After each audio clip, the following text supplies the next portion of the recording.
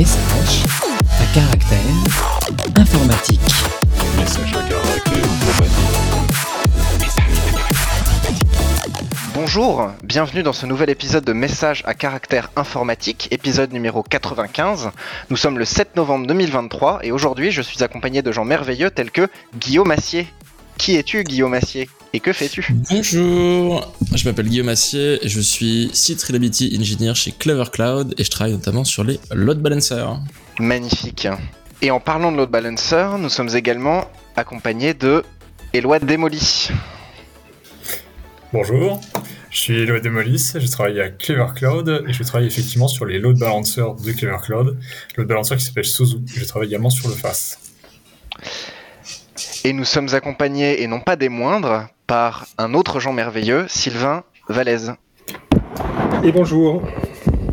Et qui es-tu et que fais-tu ? Alors, que fais-je ? Je travaille chez Elastic, où je suis tech lead dans l'équipe des SDK librairie client, après avoir passé 4 ans dans l'équipe cloud où on mettait plein de clusters partout. Et donc aujourd'hui, maintenant, tu mets plein de clients partout. Exactement. Magnifique. Eh bien, pour commencer, on va attaquer un premier lien qui est celui d'un executive order fait par le président américain sur l'IA. Donc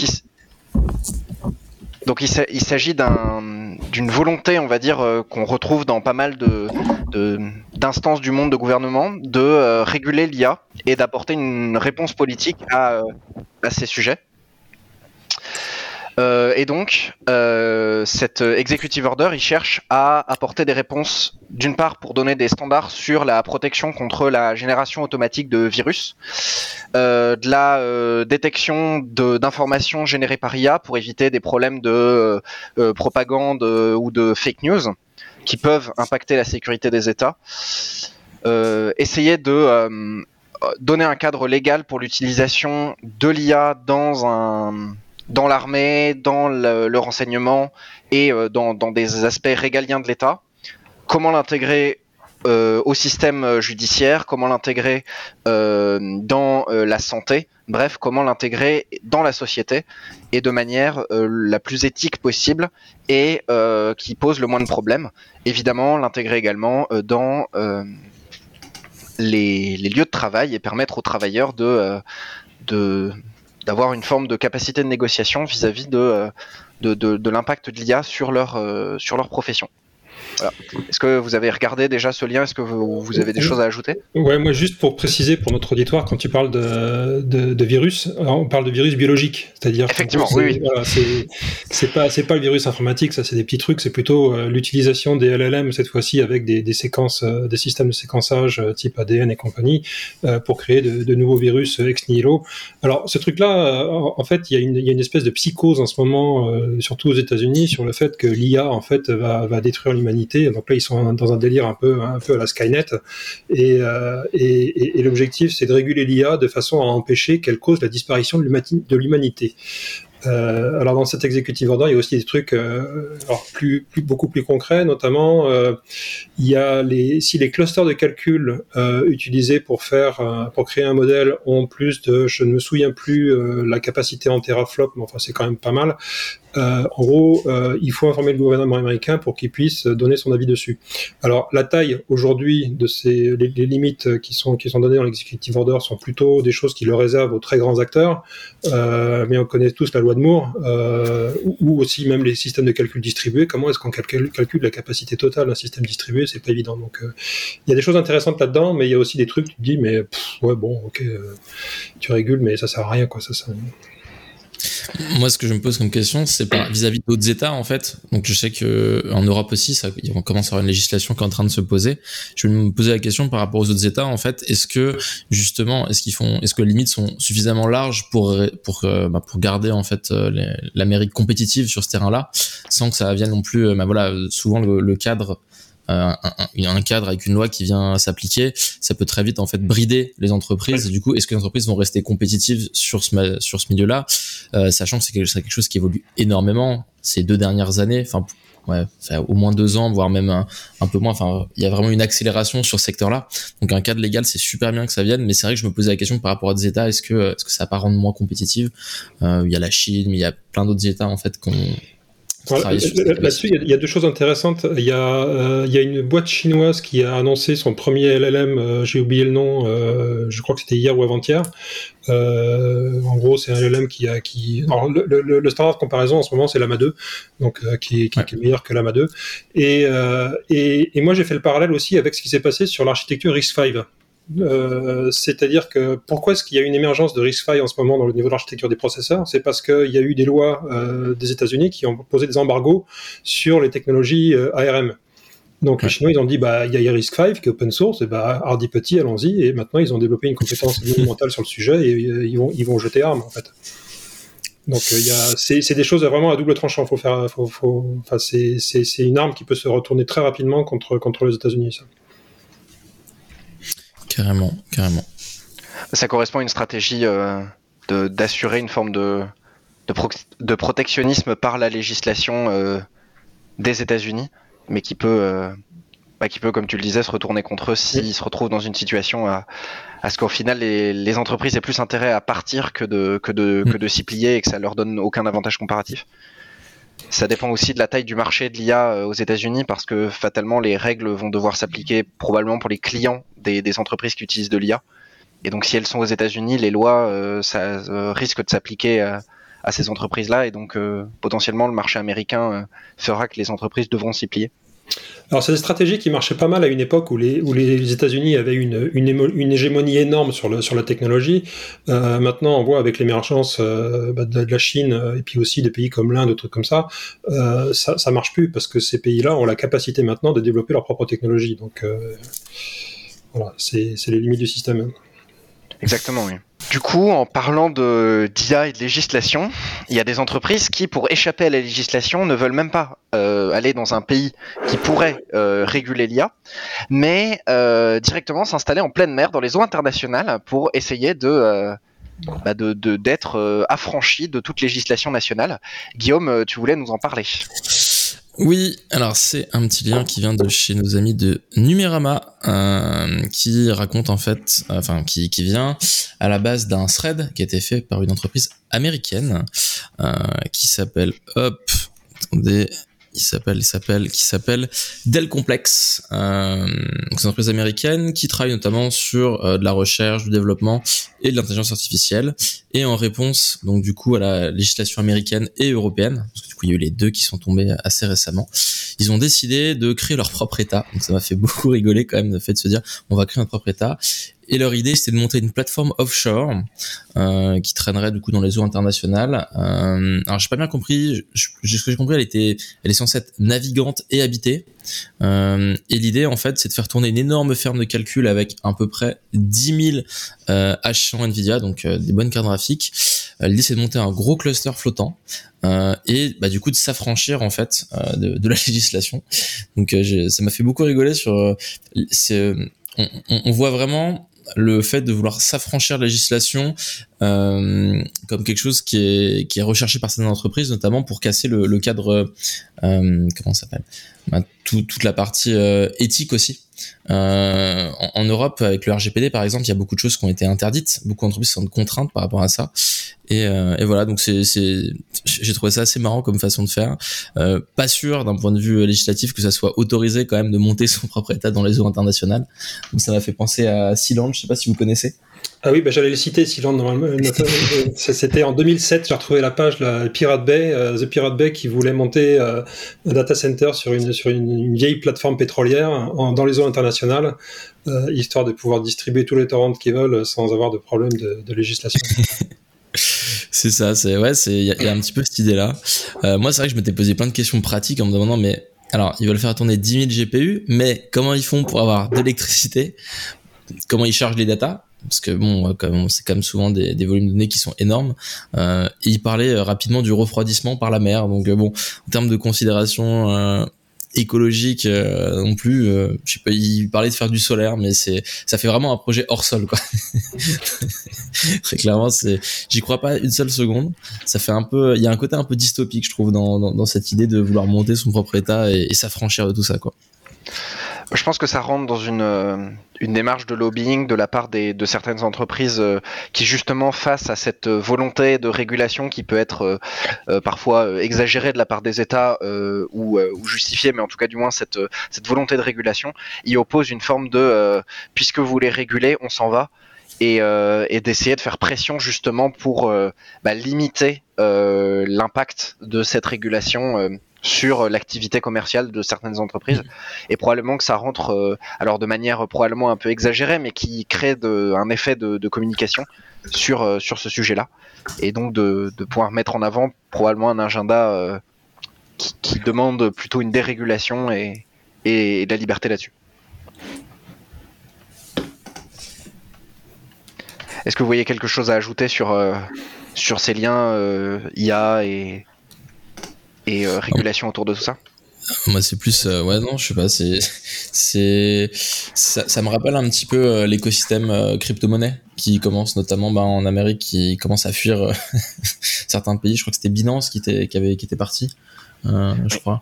Enfin voilà, donc bon, on observe la même chose, mais dans plein de secteurs en fait. Donc c'est assez intéressant. Alors sur les crypto-monnaies, moi je suis tombé récemment sur une boîte qui s'appelle monsterapi.ai. Alors parce que maintenant toutes les boîtes s'appellent AI forcément. Alors eux, ils proposent des services en gros du LLM as a service. Et ce qui est intéressant, c'est que ils ont un prix qui est assez ras des pâquerettes.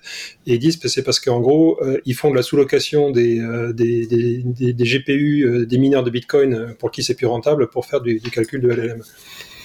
Donc c'est intéressant de voir que finalement tout cet investissement qui a été fait côté Bitcoin, maintenant les gens se disent qu'est-ce que je vais faire de ça, et puis il y a l'IA, c'est cool. À chaque fois tenter de trouver une solution. C'est ça.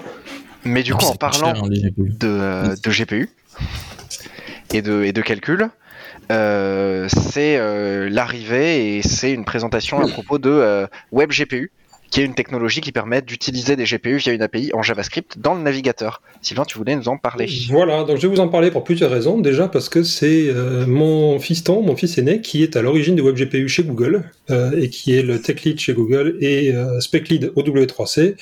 Donc dièse papa fier, hein, voilà, donc ça c'est... super content. Et surtout, c'est un truc intéressant. En fait, l'idée, c'était de dire que WebGL qu'on avait avant ne tirait pas parti des cartes graphiques modernes, à la fois en termes de capacité, puissance de calcul, etc. Et surtout, permettait pas de faire autre chose que du graphisme. Donc là, l'idée, c'est de dire, on amène dans le navigateur web toute la puissance des GPU modernes, y compris pour faire du calcul, mais avec une API unifiée qui fait l'abstraction des couches basses type Metal, Vulkan et compagnie, ou DirectX. Ça a été conçu d'abord pour le web, mais c'est utilisé aussi en tant que librairie standalone. Alors, typiquement, deux exemples, c'est donc Chrome, petit à petit, vont remplacer les couches graphiques basses de Chrome par la librairie WebGPU, et côté Rust, de plus en plus, le système graphique de base qu'utilisent toutes les applications qui font de l'IHM native en Rust, c'est une implémentation WebGPU en Rust, qui est celle de Mozilla en fait. Donc c'est intéressant parce qu'on voit que finalement il y a l'émergence d'une API graphique unifiée qui apporte une couche de compatibilité par rapport à tous les OS et toutes les cartes graphiques, et qui devient utilisée non seulement sur le web mais aussi maintenant sur les API natives. Alors sur le web c'est intéressant parce que on a vu des gens qui alors initialement quand ils l'avaient conçu c'était plutôt dans l'optique jeu 3D et compagnie, et maintenant on a vu des gens qui ont fait tourner l'AMA 2 dans le navigateur avec WebGPU. Donc c'est quand même pas rien, quoi. L'autre chose intéressante aussi, c'est que ça a été conçu aussi en relation avec WebAssembly. Alors la connexion n'est pas encore complètement faite, mais à terme, c'est pour pouvoir coder intégralement une application qui fait du GPU à fond la caisse directement en WebAssembly sans avoir à repasser par le JavaScript du navigateur. Donc là, il y a encore beaucoup de taf, notamment on voit des choses émergentes sur le garbage collector en WebAssembly, etc. Mais c'est des objectifs à long terme. Et donc là, l'idéo là, que j'ai lié, c'est un podcast où ils expliquent un petit peu que WebGPU est en train de se répandre partout.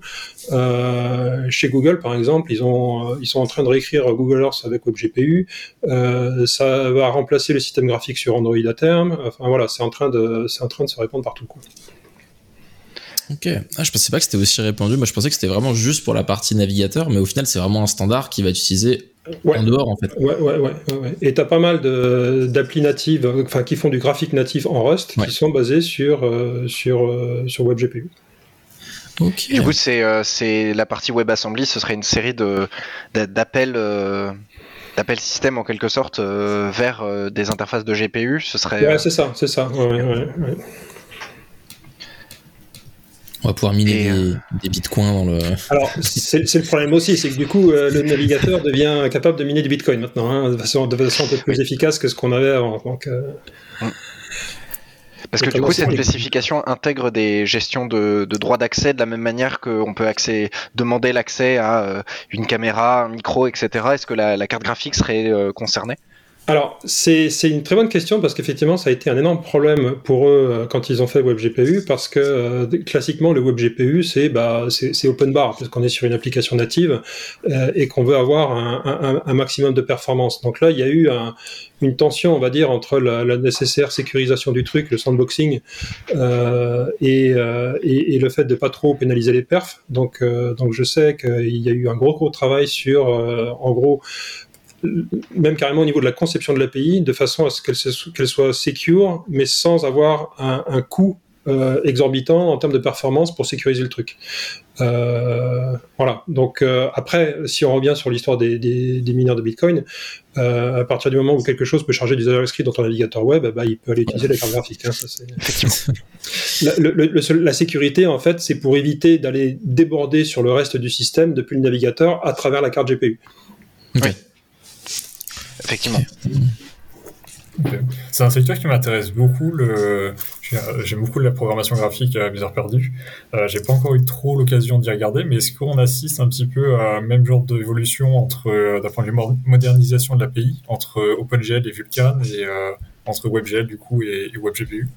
Alors, WebGPU, en gros, si tu veux, la conception de cette API, elle a été faite en définissant une espèce d'ensemble commun qui se base sur Metal côté macOS, Vulkan côté Linux, Android, etc., et DirectX côté Microsoft. Donc, en gros, c'est une espèce d'unification de ces API avec quelque chose qui est plus simple au-dessus et qui fait l'abstraction. Alors, comme il dit le fiston dans le podcast, là, il dit si tu prends Vulkan, en gros, tu as toutes les pièces détachées pour construire une Ferrari, mais après, c'est à toi de la construire, la Ferrari. Donc, en gros, ils disent là, ça sera peut-être pas une Ferrari, ça sera peut-être une jolie Porsche, mais au moins, tu l'as sur étagère, quoi. Tu vois, ça c'est. D'accord, très bien, je vois. Est-ce que dans ce contexte-là, on pourrait imaginer, on a souvent des problématiques de support d'applications qui vont être des clients lourds utilisant un GPU sur Windows par exemple, qui sont pas compatibles Mac et Linux parce que justement c'est des API différentes en termes de cartes graphiques. Oui. Est-ce que on voit un mouvement, est-ce qu'on voit un mouvement arriver vers justement l'utilisation de WebGPU hors du navigateur dans Wasm, mais dans une volonté d'unification des API graphiques entre les différents composants? Ouais, alors là où c'est intéressant, c'est que si tu regardes par exemple les utilisations de WebGPU en Rust, tu as des applis natives qui utilisent WebGPU, qui se compilent aussi en Wasm et tournent sur le navigateur en utilisant le WebGPU du navigateur. Donc là, tu as une portabilité totale, on va dire appli native multi-OS et aussi navigateur. Et ça, c'est parce que l'API C++ de WebGPU, elle est générée à partir de la même définition que l'API JavaScript. D'accord, donc via de la génération de code. Ouais. Donc c'est ça aussi qui le rend très intéressant, c'est que ça unifie non seulement les différents back-end graphiques, mais aussi ça te fait une abstraction sur les différentes plateformes. Donc ça fait du graphique haute performance portable en fait. Oui.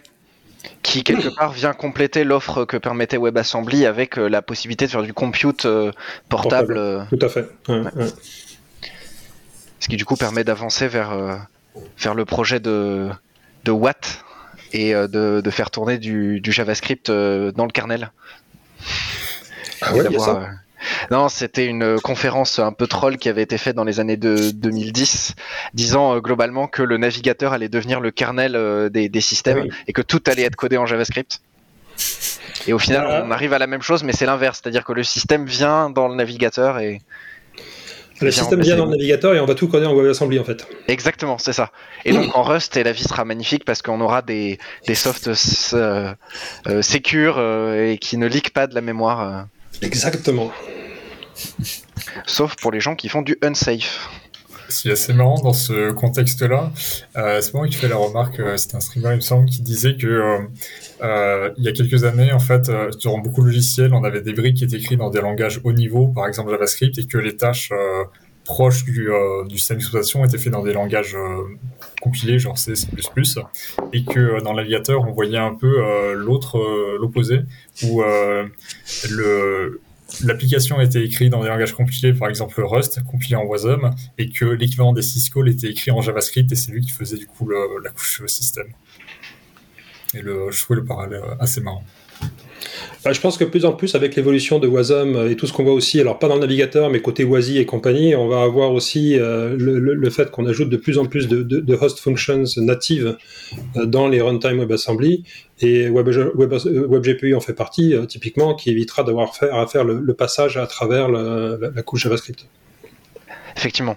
Ce qui va potentiellement permettre d'amener finalement un nouveau standard par rapport à POSIX sur des appels système et sur une interface peut-être mieux définie d'ailleurs avec un composant en dessous qui pourrait être aussi bien un navigateur qu'autre chose et donc améliorer la portabilité énormément. C'est un petit peu, c'est dommage, je ne l'ai pas mis dans les liens, mais c'est un petit peu ce qu'essaye de proposer Wasmer avec WASX, qui est une extension du coup de WASI avec le portage de certains du coup host-calls qui ne sont pas encore standards, notamment les host-calls de réseau qui n'existent pas encore dans WASI, et qui permet de compiler dans Wasm la plupart des binaires qu'on peut faire tourner sur un Linux actuellement. Il y a eu pas mal de controverses autour de WASX parce que ils ouvrent des API type spawner des sous-process et trucs comme ça, et donc en gros les gens se disent attention là, on est en train de casser le sandboxing de Wasm, donc il faudra que les runtime ils soient bien blindés au niveau des permissions sur ces API là en fait. Ouais, c'est un peu le problème. En parlant justement de blindage et de protection contre des attaques ou du développement de logiciels, c'est Guillaume qui va vous parler de l'histoire d'un alternant qui bosse chez Orange Cyberdéfense en journée et qui, à l'instar de Bruce Wayne et Batman, le soir développe des malwares. C'est ça. Alors c'est un petit lien qui nous vient de chez ZDNet. Alors moi j'ai trouvé que c'était une histoire qui était assez intéressante parce que c'est pas tous les jours en fait qu'on a des histoires de pirates français qui font des bêtises et qui se font attraper par la justice. Voilà, donc en fait c'est l'histoire d'un jeune informaticien qui habitait dans l'ouest de la France. Étonnamment, il y a beaucoup d'entreprises qui font de la cyber dans l'ouest, notamment sur Rennes.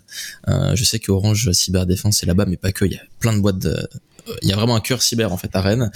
Et il s'est fait choper. Le gars avait 23 ans et vient d'être condamné à 4 ans de prison. Qu'est-ce qu'il a fait?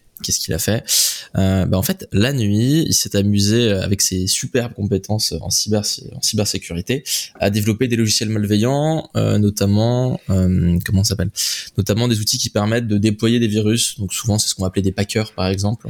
Donc l'idée, ça va être de dire voilà, j'ai une charge malveillante, comment je fais pour l'apporter sur le système et comment faire pour ne pas être détecté en fait par des antivirus. Donc avec plein de techniques, notamment du process following, des choses comme ça, un petit peu sournoise en fait pour masquer ses traces. Et en fait il commercialisait littéralement ces outils sur internet et il s'est fait cueillir par la justice.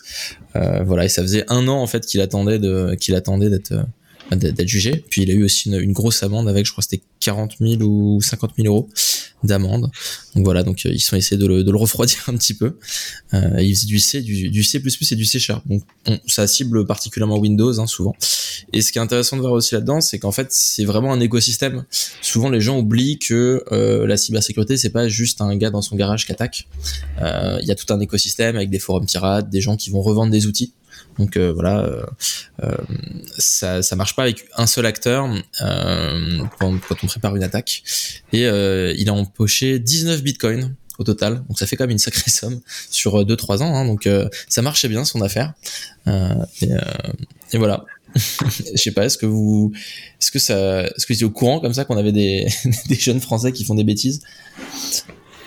Bon, on peut être français, faire des bêtises, il n'y a pas forcément besoin d'être ukrainien, russe ou chinois, ça c'est...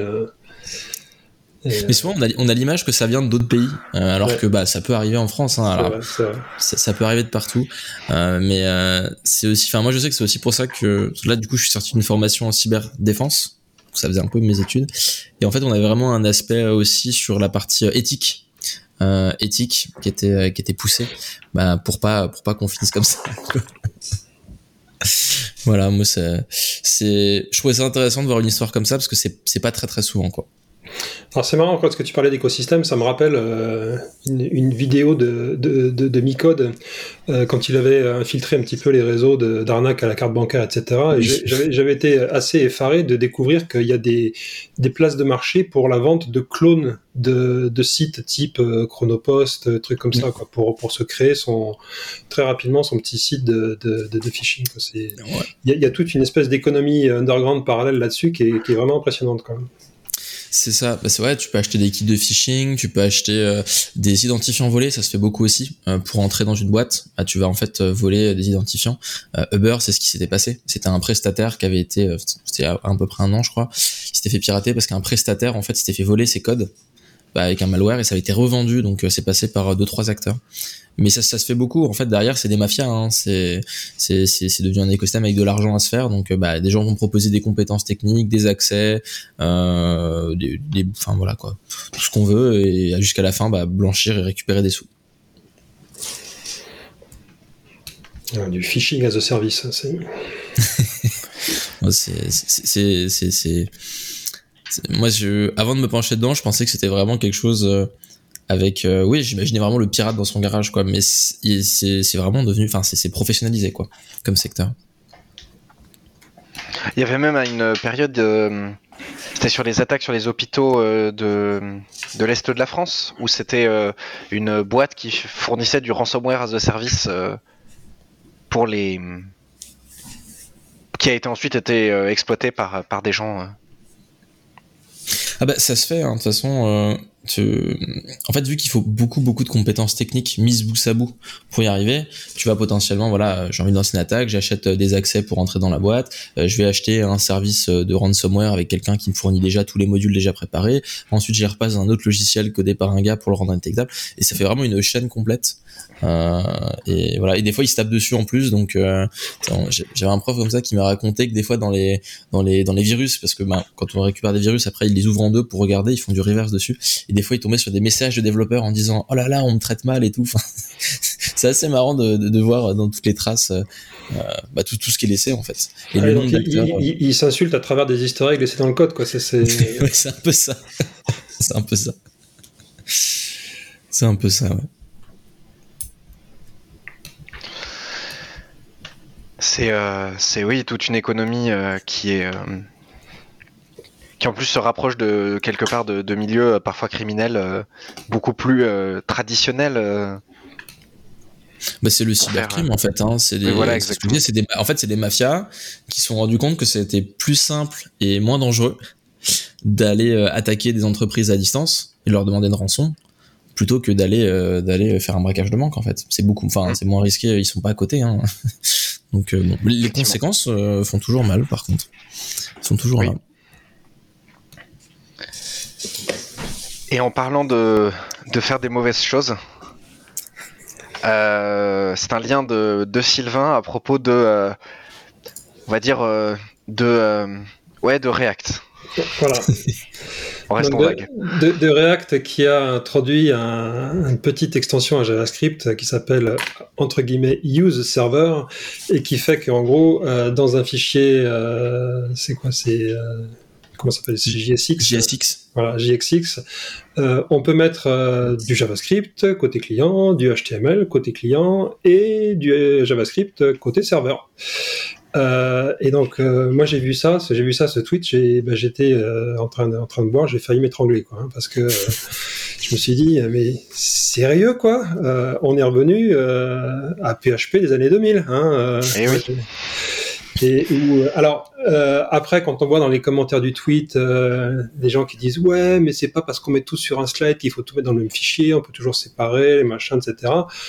Oui, certes, en PHP en 2000, on pouvait aussi séparer, quoi, hein, ça c'est. Mais par contre, là, potentiellement, les gens qui vont faire un copier-coller de l'exemple joli qui est sur le slide, eh ben, en gros, on va se retrouver avec des développeurs front-end qui vont nous écrire du SQL. Alors, c'est possible. Par contre, d'expérience, quand j'étais freelance à une époque, j'ai fait des prestations où je devais faire de l'optimisation de performance chez des gens dont les serveurs étaient à la ramasse. Non, il ne faut pas laisser les développeurs front-end écrire des requêtes SQL. Parce que là, vous allez avoir besoin de grosses bases de données parce que vos requêtes vont être pourries. Voilà. Donc, ce qu'on appelle le separation of concerns, c'est pas pour rien que c'est arrivé. C'est-à-dire que les différents éléments d'une application nécessitent des compétences différentes.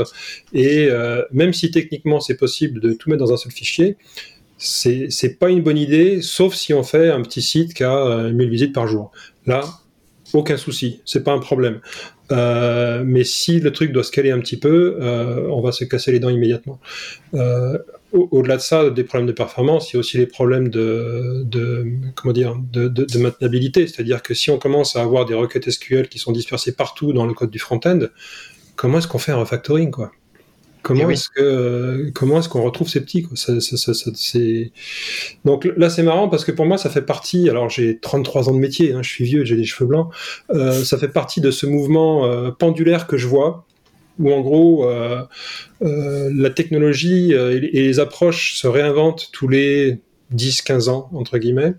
Et je réfléchis un petit peu à pourquoi est-ce qu'il y a ce système-là. Et une des impressions que j'ai, c'est que en gros, on part à fond d'un côté, parce qu'on découvre un nouveau truc qui est super, machin, etc., tout le monde est excité, on va à fond, on arrive à des extrêmes qui font que ça devient non plus une solution intéressante, mais une solution qui est contraignante. Alors là, on peut voir par exemple tout ce qui est le front-end à gogo, où en gros le serveur ne fait plus que renvoyer du JSON, et du coup on se dit il y a un truc super, ça s'appelle server-side rendering, et là tout le monde repart à fond dans l'autre sens. Et moi j'ai vu ça, server-side rendering, je me suis dit ouais, ok. Moi j'ai fait mes premiers CGI bin en 95, on faisait du server-side rendering, hein, ça c'est voilà.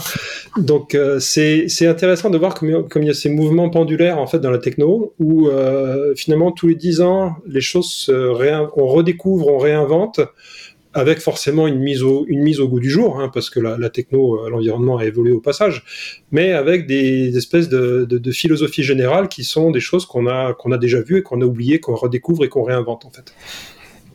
Donc là, vous êtes un peu des petits jeunes, vous n'avez pas encore vu tous ces cycles-là, mais enfin moi je les vois, j'en suis à mes 2 ou 3 cycles pour certains trucs, hein, ça c'est rigolo, quoi. C'était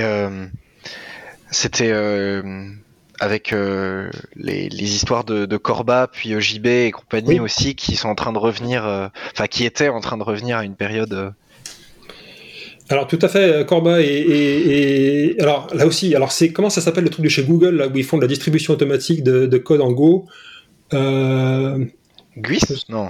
Non, ça c'est en Java, mais c'est en Go. Ils ont fait un truc où en gros on annote le code Go et le machin derrière il y a une espèce de post-processeur qui va faire la distribution automatique de ce truc-là sur différentes machines. J'ai vu ça, j'ai fait nom d'un chien. Ils ont réinventé les EJB en Go, quoi. Ça c'est et donc il y a ça, et puis il y a aussi des choses qu'on voit.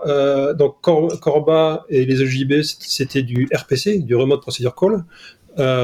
Qui a été considéré comme une mauvaise pratique pendant des années parce qu'on faisait du REST avec l'architecture du web qui permettait de faire, donc le REST permettait aussi de gérer des autorisations fines parce qu'on avait des URL sur lesquelles on pouvait faire du filtrage, du caching, machin, etc. Et maintenant, hop là, gRPC. où on fait tout passer sur un unique socket en HTTP2, et là, si on veut faire des autorisations fines par appel de fonctions cette fois-ci, puisque c'est plus des ressources, tout ça doit être géré intégralement au niveau applicatif. On oublie les Web Application Firewall, ils sont pas capables d'en faire quoi que ce soit maintenant. Hein, donc non. Les reverse proxy maintenant ils font passe-plat, mais ils peuvent pas. C'est ça, voilà. Pas avoir Donc plus de fonctionnalités. c'est une autre illustration de ce mouvement de balancier en fait. Hein, c'est intéressant. Effectivement, c'est des choses qui arrivent régulièrement. Sachant que cet aspect separation of concern sur la partie React et de faire du SQL partout, du SQL qui va se retrouver un peu distribué partout s'il est développé par la personne qui a besoin de développer la fonctionnalité dans son composant.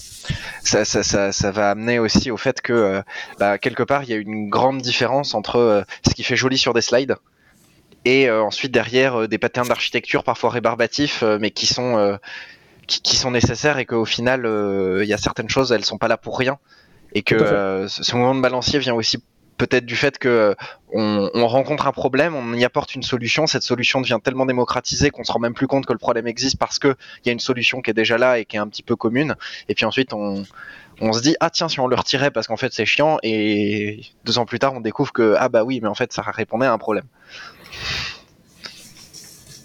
Donc c'est voilà, la lourdeur qu'on a en mettant en place de la structure, en fait, elle est pas inutile. Hein. Alors encore une fois, ça dépend du contexte. Si on fait un petit site web où il y a, on va dire, une dizaine de pages et 1000 visiteurs par jour, c'est fondamentalement pas un problème. Sauf si votre site il a du succès. Mais bon, là de toute façon, on sait que dans une boîte qui grossit, il y a des cycles de réécriture, donc là c'est pas fondamentalement gênant, mais il faudrait surtout pas que des gens se disent ouais super, je vais faire ma grosse appli avec ça directement, parce que là c'est la mort, quoi. Oui, c'est sûr. C'est toute la complexité du dimensionnement d'une application, du choix de technique, de l'ingénierie au final, qui est de choisir les meilleurs outils pour répondre aux problèmes.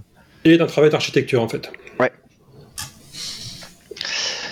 En parlant d'architecture, on va parler de construction, et en particulier la construction de modèles d'entraînement, de modèles en LLM. Et donc, c'est Sylvain qui va nous parler de ChatGPT Builder. Alors déjà, chapeau pour la transition, c'est magnifique. Des années de travail. Voilà. ChatGPT Builder, là, il y a une conférence autour de ChatGPT qui a eu lieu en ce moment ou hier, je sais plus, et donc il y a Sam Altman, le patron de OpenAI, qui a fait une présentation sur un nouveau produit qui sort qui s'appelle ChatGPT Builder, où en gros ils offrent la possibilité à tout un chacun de se faire un ChatGPT custom sur des thématiques spécifiques et que l'utilisateur choisit. Alors, on a mis dans le lien une petite vidéo de 4 minutes où il fait une démo où en gros il construit un chat GPT qui va donner des conseils aux start-upers. Donc Sam Altman, il vient du Y Combinator, donc il a beaucoup accompagné des start-up et trucs comme ça. Et la façon dont il le fait est intéressante parce que ça laisse poindre un petit peu ce qui doit se passer en dessous. C'est-à-dire qu'il commence par placer un contexte, il dit voilà, je veux faire un chat GPT qui va être dédié au mentoring de créateurs de start-up, et je te donne des informations, et hop, il lui upload un fichier qui est en gros une keynote qu'il avait donnée à destination des entrepreneurs sur les choses à faire et à pas faire, etc. Et ensuite, paf, le machin dit ok, je suis prêt. Il lui même il lui propose même un nom pour son moteur, et il s'appelle Startup Mentor ou un truc comme ça, et même un logo. Wow. Bon, ça va jusqu'au bout, quoi. Il ouais, profite de toutes les API, tous les produits qui sont faits. C'est ça. Après, tu cliques sur un bouton, ça te fait une URL custom terminée, quoi, hein, et tu peux le vendre. La chose intéressante, si on creuse un petit peu ce qu'il doit y avoir là-dessous, c'est qu'on voit qu'il commence en fait par créer un prompt système. Il place un contexte en disant je veux créer un chat GPT pour faire du mentoring de start-up, et ensuite le document qu'il upload, c'est une base de connaissances. Donc finalement c'est la combinaison d'un prompt system avec du RAG, donc Retrieval Augmented Generation, où en gros les questions que pose un utilisateur vont d'abord aller taper dans une base de connaissances avec la recherche sémantique type indexation vectorielle, et ensuite repasser dans le LLM pour la mise en forme du résultat. Donc, moi qui bosse chez Elastic, c'est des problématiques qu'on a chez nous. Elasticsearch, maintenant, il fait de la recherche vectorielle. On a les moteurs d'analyse sémantique intégrés, etc. Et on travaille justement sur du RAG en intégrant des LLM tiers. Et là, ce qui est intéressant, c'est que finalement, toute cette partie-là est complètement abstraite. C'est-à-dire qu'on oublie les langchains, les machins, etc. Maintenant, le grand public dit, tiens, vas-y, fais-moi un truc qui fait papa-maman, je te file de la doc qui va te servir de référence, et hardi petit, ensuite on l'a sur le web et on peut commencer à le monétiser. Donc, qu'est-ce que ça va faire derrière ? Est-ce que ça va faire de la merde ? Est-ce que ça va faire un truc intéressant ? Je pense qu'il y aura des deux, en fait. Ça, c'est... ça va ouvrir beaucoup de choses et porter les problèmes que ça peut avoir. Typiquement, c'était Steve Morin qui avait développé les JGPT qui donnaient des conseils juridiques. Oui. Et ce genre de modèle qui était basé sur un prompt, si ma mémoire est bonne, c'est des choses qui, d'une certaine manière, sont... on va dire que ce genre de choses, c'est les prémices de ce qu'est aujourd'hui ce genre de modèle. Alors, sans l'augmentation par une base de connaissances, mais du coup d'avoir la possibilité de créer son propre chat GPT qui a son contexte et qui agit d'une certaine manière. Après, ça peut avoir des usages très intéressants sur de l'accompagnement. Typiquement, un exemple que je vois immédiatement, c'est l'accompagnement des personnes qui sont déconnectées des services publics. Pour l'accession aux services publics, d'avoir un espèce de conseiller Pôle emploi virtuel ou ce genre de choses, même si c'est vachement déshumanisant. Ah oui, mais c'est dans le sens des gens qui seraient éloignés de tout, qui habiteraient sur une île quelque part, qui habiteraient dans la campagne loin, qui n'auraient pas de véhicule, qui seraient déconnectés, on va dire, de l'accès aux services publics physiques. Pourrait avoir un assistant potentiellement même personnalisé pour leurs besoins. Et après, ça peut être aussi d'autres cas d'usage, mais potentiellement le côté personnalisation qui pourrait arriver ensuite, d'avoir, au-delà d'avoir un chat GPT, on va dire vendable sur le web, un peu générique, potentiellement même d'aller plus loin et d'avoir une version personnalisée par client, par utilisateur du système, utilisateur ou utilisatrice d'ailleurs, du système. Alors là, je suis convaincu de ce que tu dis, de l'utilité de moteurs spécialisés. Par contre, là où j'ai plus un petit doute, c'est sur ce qui va sortir avec cet outil, en fait, qui est vraiment un clicodrome extrêmement accessible. Est-ce que, quelle va être la qualité des choses qui vont être construites autour de ça ? Oui. Associé à ça, je pense qu'aussi, il y a potentiellement un problème de propriété intellectuelle, c'est-à-dire qu'en gros, j'ai dit, il a uploadé un discours qui constitue la base de connaissances. Il y a eu des discussions et des polémiques sur les données qui ont servi à entraîner les grands LLM qu'on connaît. Quid de la propriété intellectuelle que les gens vont utiliser pour entraîner leur ChatGPT custom. Bien sûr. C'est-à-dire que, je prends un bouquin, je sais pas, un EPUB, je récupère tout le texte. Boom, je l'upload comme base de connaissances de mon chat GPT perso qui va traiter de recettes de cuisine. Alors, recettes de cuisine, c'est intéressant, c'est peut-être pas un bon exemple parce que les recettes de cuisine ne sont pas brevetables. Ça, c'est un truc intéressant, ça. Mais voilà, donc il peut y avoir comme ça des domaines où on va finalement pomper de l'information qui est copyrightée, finalement, qui appartient à quelqu'un d'autre, et configurer son propre chat GPT avec cette connaissance qui ne nous appartient pas, mais que pour autant on va monétiser. Donc je pense que on va multiplier en fait les problèmes de propriété intellectuelle qui ont eu lieu avec les grands modèles aujourd'hui par 10 millions sur des tout petits modèles. Très probablement avec effectivement je vois bien les fameux influenceurs immobiliers, développement personnel et autres qu'on trouve qui vont aller pomper des EPUB ou des bouquins de développement personnel, les mettre dans un chat GPT et aller vendre ça 500 balles en abonnement. J'ai déjà vu ça. J'ai déjà vu quelqu'un qui a potentiellement mis tous ses discours, tous ces trucs dedans, et qui souhaitait en tout cas vendre une application dans laquelle tu discutes et tu as ses conseils, quoi. Et ça, c'est très probable que ce genre de choses arrive. Mais après, si c'est pas déjà le cas d'ailleurs. Ce que Ce qui va me faire un peu plus peur, c'est pour les boîtes de conseil. Je sais que les boîtes de conseil sont ultra intéressées par ça parce qu'elles ont des bases de connaissances qui sont énormes. Et littéralement pouvoir prendre moins de gens, virer plein de gens et profiter justement de cette qualité de réponse, ça peut leur faire de grosses économies. Donc je sais qu'il y en a beaucoup de grosses boîtes qui investissent là-dedans avec cette idée-là, quoi. Alors, je peux revenir à parler d'Elastic là-dessus. On a le produit Elastic Security qui est un SIEM, et pour faire l'analyse de la détection de menaces, trucs comme ça. Et on a récemment ajouté donc un AI assistant, c'est-à-dire que en gros, le truc, on sélectionne un certain nombre d'événements qui sont un petit peu doutés ou qui est douteux, qui remontent d'alerte et tout ça, et le truc va en gros analyser à partir d'un contexte qui est les événements qui remontent des sondes, et fournir même des préconisations de remédiation. Donc on y est là, hein. C'est-à-dire que l'analyste sécurité maintenant devient un passe-plat entre des règles de collecte de données et peut-être des définitions d'alerte, et un LLM qui va lui fournir des recommandations. En vrai, c'est super intéressant. Enfin, moi, pour avoir travaillé sur ce sujet-là, j'ai eu des cours et puis j'ai plein d'amis à moi en fait qui, en sortant de mon école, on peut devenir analyste SOC, et ça fait partie des outils où moi je me souviens avoir créé des requêtes très très spécifiques comme ça déjà avec ChatGPT. Donc si c'est intégré dedans en termes d'expérience produit, c'est incroyable. C'est super intéressant. Ah, voilà, Elastic Security. Ça y est, je l'ai placé. Mais ouais. Mais ça va apporter beaucoup de choses, et effectivement sur le côté propriété intellectuelle et même sur les aspects l'expression et ce qui vont être dit, parce que un truc typiquement qui était très à la mode, c'était surtout 2012-2017, mais c'était le compte Twitter de bots de candidats où on lui pose des questions et il répond avec des bouts du programme avec globalement de la détection de mots-clés. Et c'est des choses qui risquent aussi d'arriver avec les sénateurs américains qui vont avoir leur chat GPT à eux avec tout leur discours et tout ce qu'ils ont fait, et potentiellement du coup amener à avoir des choses qui dépassent certaines règles de bienséance ou de même des règles sur l'expression légale dans un pays avec ce genre de technologie. Donc tu veux dire parce que les trucs risquent de sortir des hallucinations, c'est ça, non ?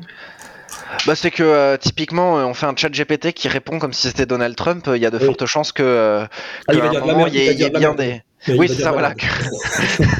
Qu'il y ait des propos racistes ou quoi, c'est très très probable. Donc c'est un problème qui justement rentre dans les considérations éthiques. Donc c'est le fait d'ouvrir, de permettre à tout le monde de faire un chat GPT, ça permet de le démocratiser et donc d'en faire émerger tout ce qu'on peut retrouver dans une société, donc aussi bien le meilleur que le pire en quelque sorte. Alors à propos d'IA toujours, y a des modèles d'IA qui permettent aussi de faire de la génération de texte vers de la 3D, donc un peu à la manière d'une génération d'images. Mais là cette fois c'est de la 3D, et Eloi voulait nous en parler. Oui, c'est ça, c'est marrant parce que DALL-E 1 est sorti, donc le premier modèle qui générait des images, il est sorti je crois en janvier 2021, donc ça commence à remonter. Ça a été démocratisé à partir de DALL-E 2, ça fait plus d'un an, mais effectivement c'est généré essentiellement des images en 2D. C'est marrant parce que du coup on a deux nouveaux types d'IA générative, les LLM qui sont basés sur les transformers, et actuellement les IA qui génèrent des images qui elles sont plutôt basées sur des approches de diffusion. Le lien que je vous ai donné, c'est sur un nouveau modèle qui s'appelle Magic 3D, effectivement, qui fait du texte vers la 3D, donc qui génère effectivement, alors ça génère un champ et on peut en extraire des modèles qui peuvent être réexportés. Et c'est un modèle qui se base sur les avancées qui avaient été faites avec Fusion 3D, le premier modèle qui faisait de la 3D.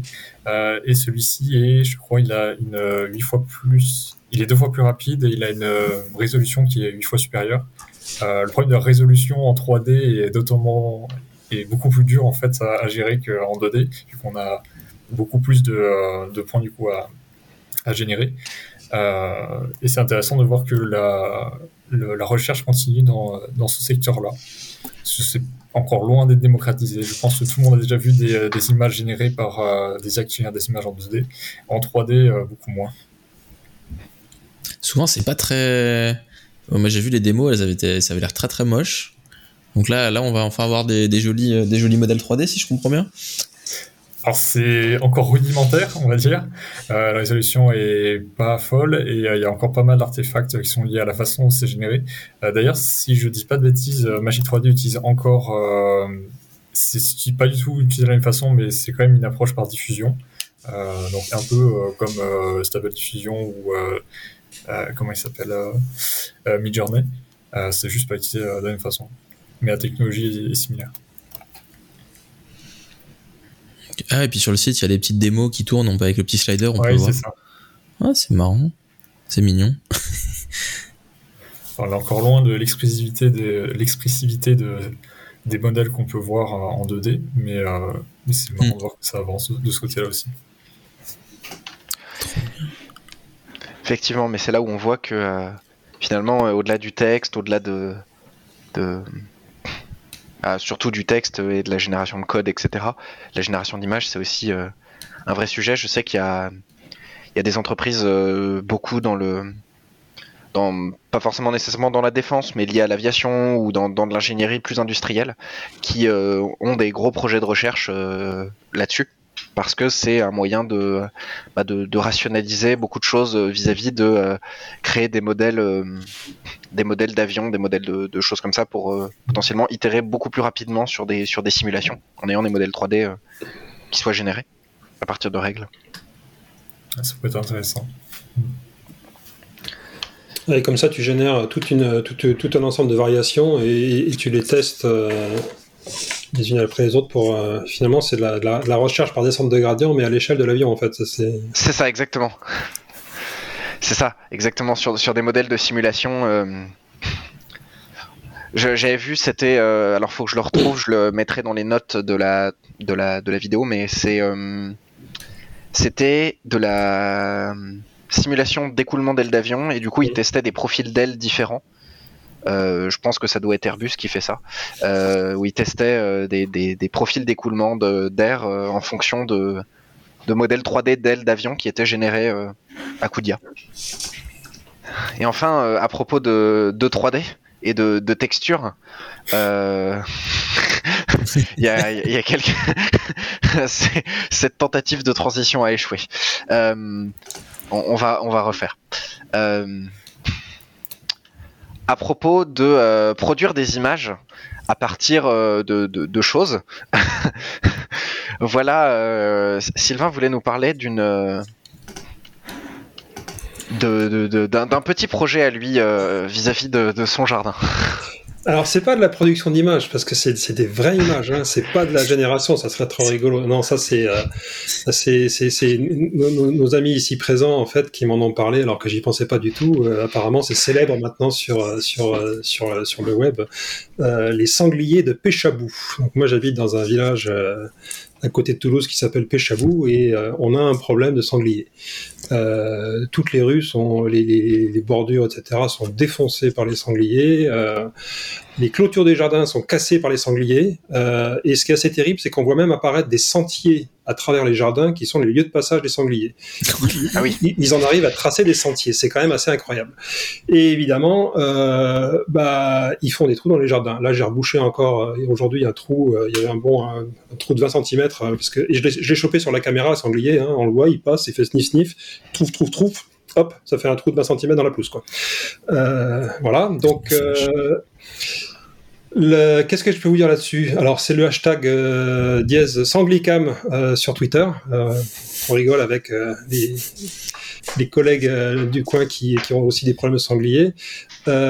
Et du coup, on développe des stratégies pour essayer de s'en protéger. Alors, premier truc, c'est qu'autour du potager, déjà, j'ai foutu une clôture électrique.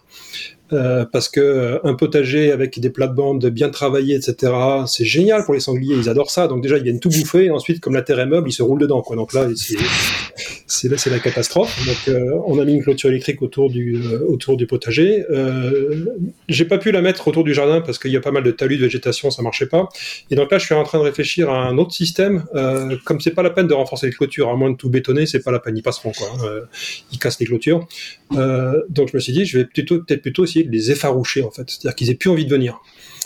Et donc là, le geek sort et Je suis en train de bricoler ça, là, vous voyez, ça c'est un détecteur de mouvement que j'ai acheté 10 € à Leroy Merlin, je l'ai dépioté, et je suis en train de... Alors c'est cet après-midi que j'ai commencé à planter les microcontrôleurs là sur une breadboard pour brancher le détecteur de mouvement avec quelque chose qui... L'idée c'est de dire, on va leur mettre des flashs type lumière de voiture de police dans la gueule, associé à du son, mais du son qui doit changer, parce que c'est des animaux qui sont intelligents, les sangliers, hein, donc si on leur passe toujours le même son, ils vont apprendre. Donc en gros, l'idée c'est d'avoir un petit microcontrôleur qui a une petite banque de sons, genre des humains qui parlent, bruit de marche dans les feuilles, des trucs comme ça, quoi, avec 2-3 haut-parleurs qui soient à des endroits différents, et quand on détecte le mouvement, je te crache des flashs dans la tronche, et puis je fais du bruit qui va te faire peur.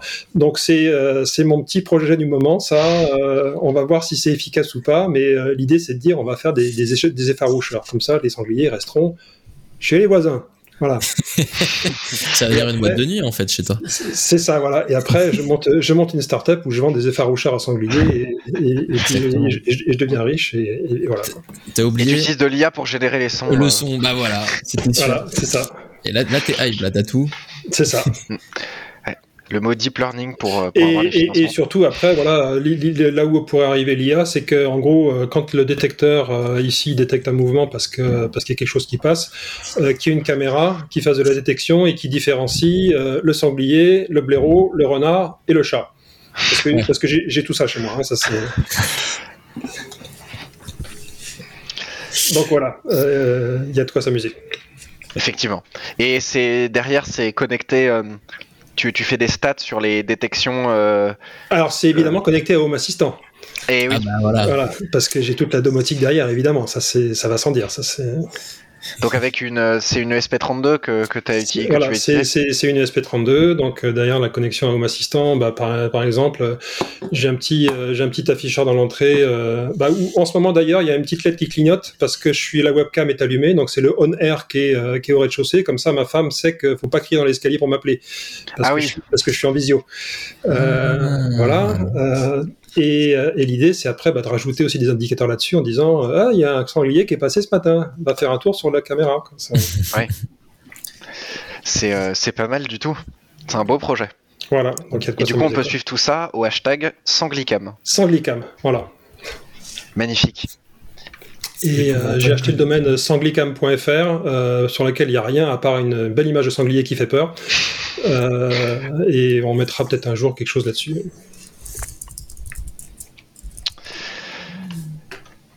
Voilà. Eh bien... comment marier geekitude et campagne, quoi. Ça, c'est... Et sanglier. Et bah, très bien. Et du coup, maintenant, on va pouvoir passer à la partie musicale de cet épisode. Je vais utiliser le dé qui sert à chiffrer les user stories. Pour déterminer avec une main innocente la personne qui passera de la musique. Et cette personne en question, c'est Éloi, puisque le score c'est 8, hein, je vous montre l'innocence ici. Et donc c'est Éloi qui a été sélectionné. Et donc, Éloi, est-ce que tu peux nous parler un petit peu de la musique que tu nous proposes ici ?